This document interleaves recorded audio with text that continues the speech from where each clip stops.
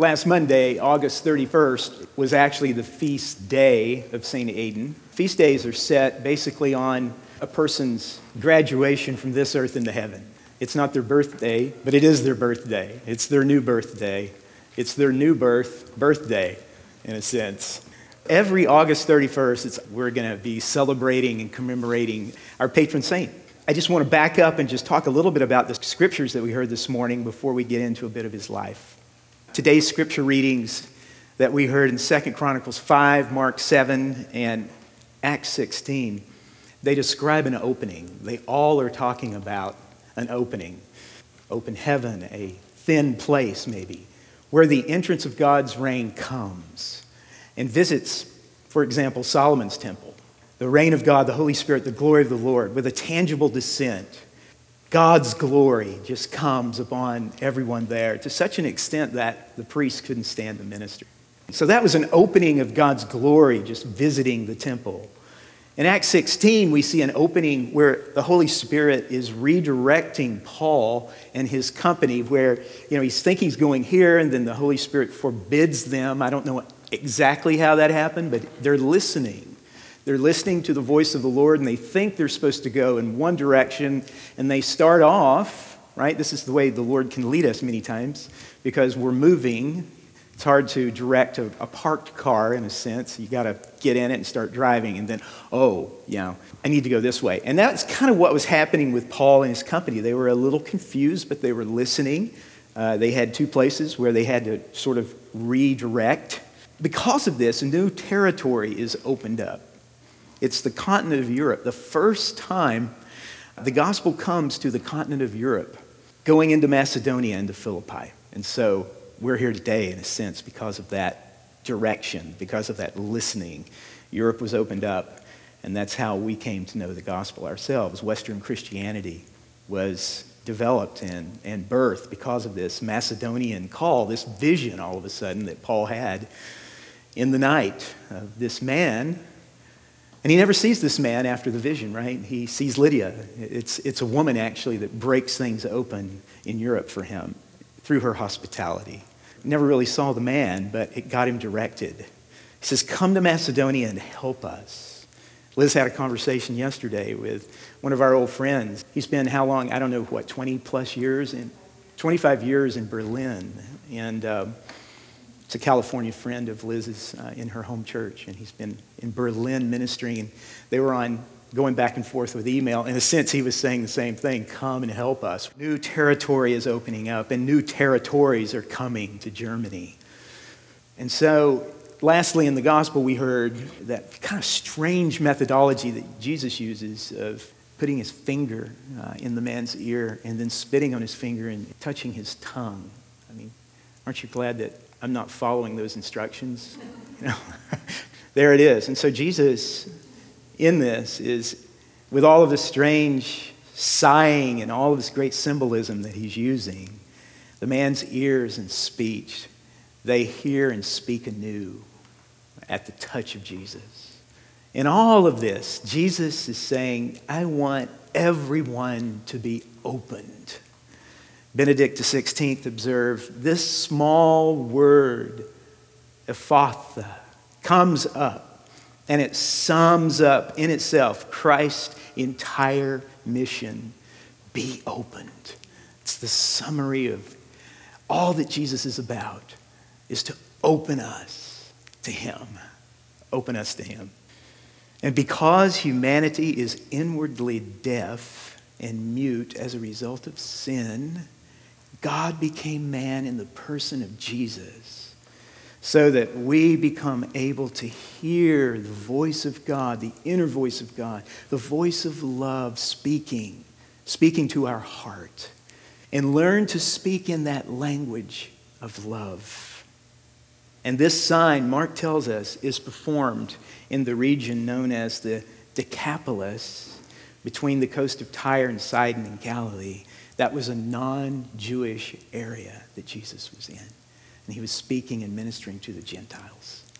And so all of this is about moving out of once tightly formed boundaries that held things in check into the rest of the world. The world is being opened up through Jesus, saying, "Be opened." That's a great phrase. Why? Why? So Christ can enter what was formerly closed, inwardly deaf and mute. That's what he wants to do with all of us, right? And so to be opened is a spousal analogy.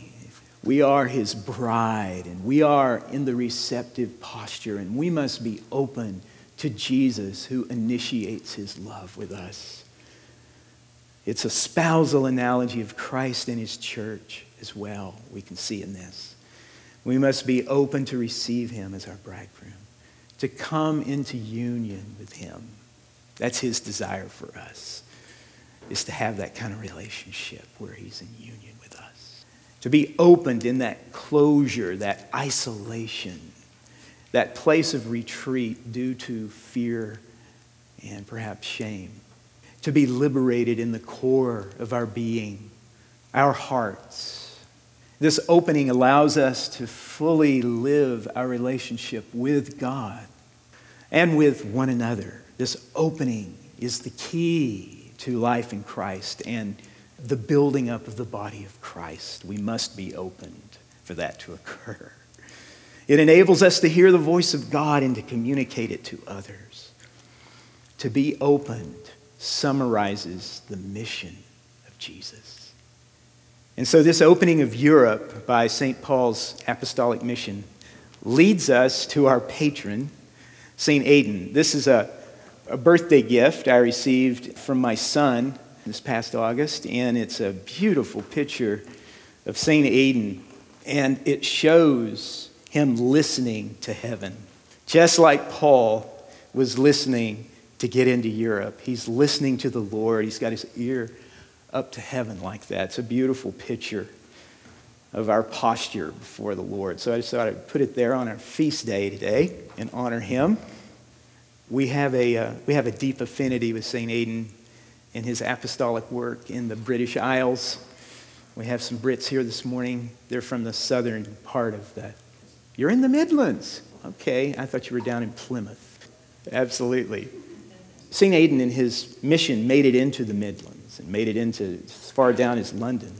Early Celtic Christianity was alive and well before Roman Catholicism ever hit the continent. There was more of an Eastern influenced Christianity there hundreds and hundreds of years before Rome ever hit the shore.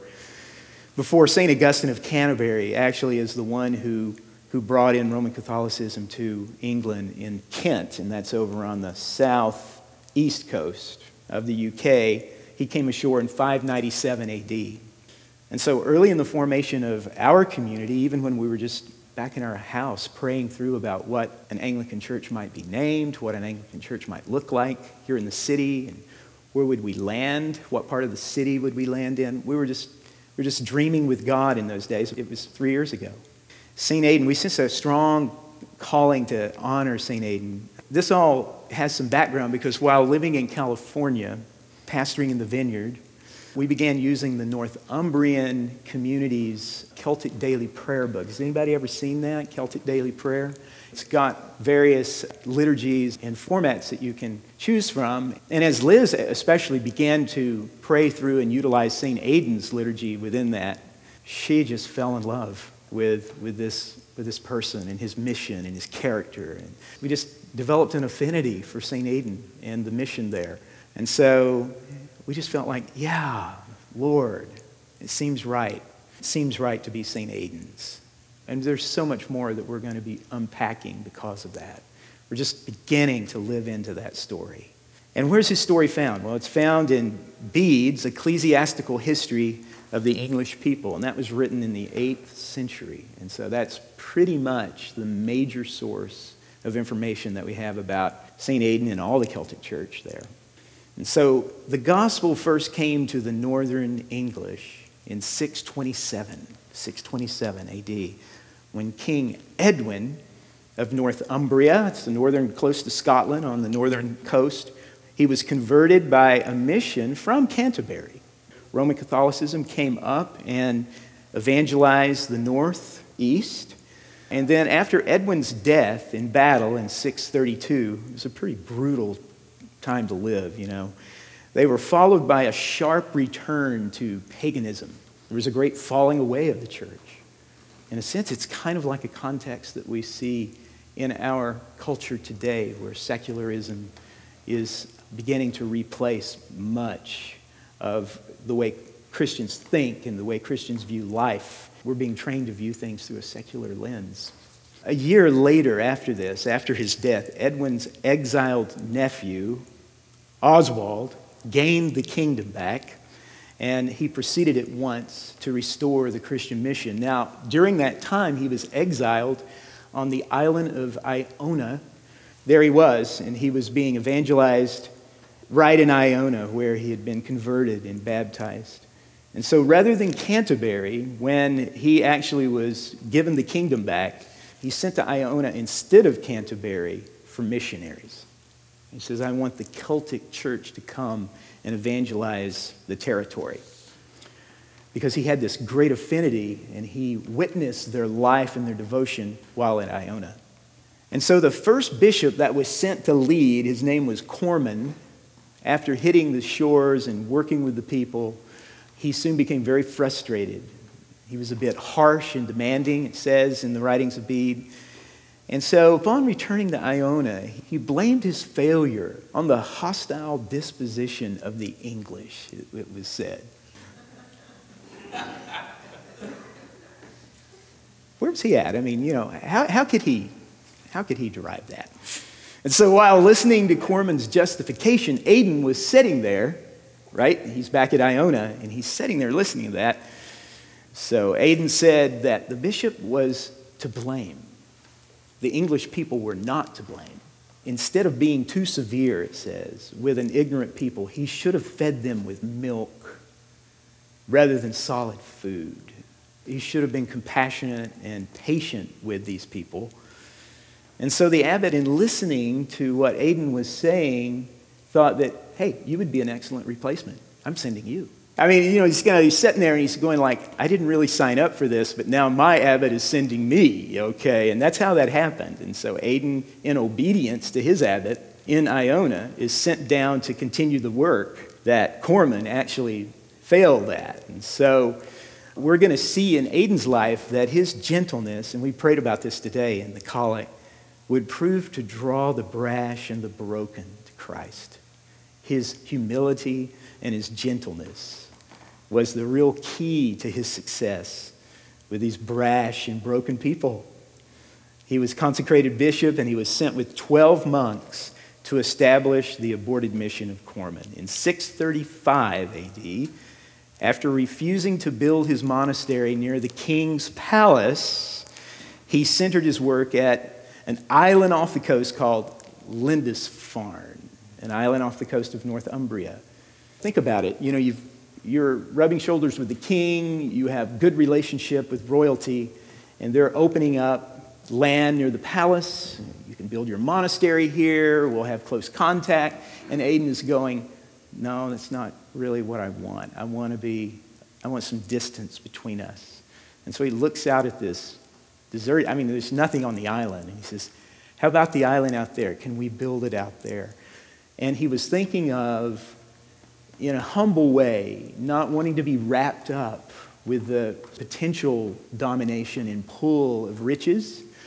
And also he wanted a place of solitude where actually they could begin to practice the rhythms of prayer and solitude and rest, because they were going to be a missional community. They were going to be coming out of that place where they're practicing their daily prayer and their disciplines. They're actually evangelizing the northern part of England. But it's based out of this place of prayer, and it's based out of this retreat and then coming back, and retreat and coming back. It's just really the pattern of Jesus, isn't it? Where's Jesus? He's off praying somewhere, That's the only way that we can take ground, is to have this kind of relationship, this opening up to God. Yes. Aidan knew how to overcome the region's cynicism and resistance to Christianity. Here's something out of Bede. When his fellow monks and English youth whom he had trained, Aidan slowly restored Christianity throughout Northumbria. He extended the mission through the Midlands, as far south as London. That's a lot of territory when you're going on foot. And at times he encountered rival gangs who were very violent. He instructed them in the gospel of peace, Bede says, and often they laid down their weapons, they were baptized, and they became monastics. It's just a beautiful testimony to his character, not to react, but to be able to handle violence and people coming at you in all sorts of ways, and him just being open. He was open, and people could sense that. His ministry to slaves. Bede describes a time when he used some of his resources provided by the king to redeem slaves out of their slavery. And some of these became actually priests that he ordained and sent out to plant other churches, former slaves. He could recognize and value God's image in all people. When it was so hidden, he could see it. He valued them. Aidan supported women in establishing monasteries throughout England. A good example of this would be Hilda, 614 through 680, the founding abbess of the monastery at Whitby. She became a major player in the conversion of England to Christianity. He could recognize everyone's unique gifts and contributions. Aidan was known for his personal disciplines as well. One example recorded that Aidan would fast from all food until 3 p.m. every Wednesday and Friday. He taught the rhythms of retreat and advancement, from prayer and solitude to missional engagement. Aidan honored the poor. Here's a story. King Oswald was killed in battle against a rival king named Penda. King Oswin became his successor. The king gave Aidan an exquisite horse and cart to use in his ministry travels because Aidan always traveled on foot. Aidan gave it with all of its gear to a beggar who asked for alms. He would rather walk and be on the same level with everyone as he walked through the countryside so that he could actually have conversations. This is how he did his ministry. He didn't want to be up on a high horse. He wanted to walk on the ground and connect with the people that he was sharing the gospel with. Now the king heard about this and was very angry. He asked Aidan why he gave the royal gift away when there were ordinary horses in the stable, more suitable for a beggar.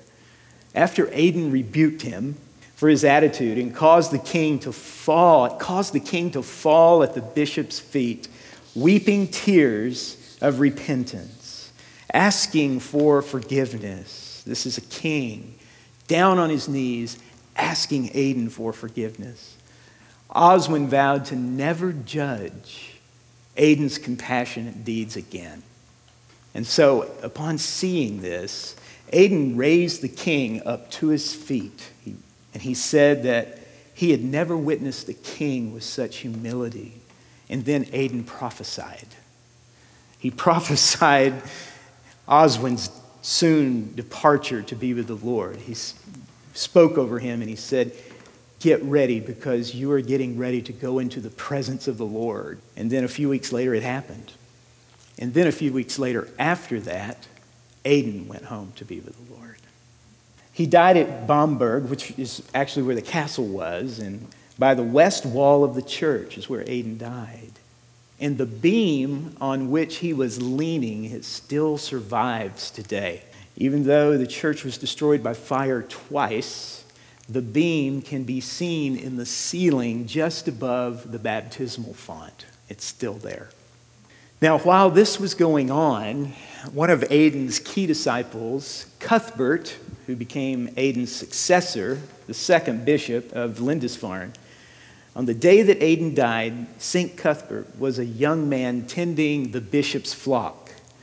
And then he looked up and he saw this vision of angels bearing someone's soul to heaven in a sphere of fire. And he had no idea what this was, who this was. And later he learned that Bishop Aidan had died at that very hour he had seen the vision. And he became the second bishop of Lindisfarne. Bishop Lightfoot in the 1800s said of Aidan, Augustine was the apostle of Kent, but Aidan was the apostle of England. And may we continue to walk in his footsteps as we become inspired by his life, because his life is nothing other than just being Christ-like, the opening of new hearts and regions for the gospel of Jesus. It's this opening that caused this character to be formed in Aidan and in this community on Lindisfarne. And we're standing here today just in amazement at the influence that this man and this community has had. And so may the inwardly deaf hear and the dumb speak to further this gospel in Kansas City. In the name of the Father and the Son and the Holy Spirit.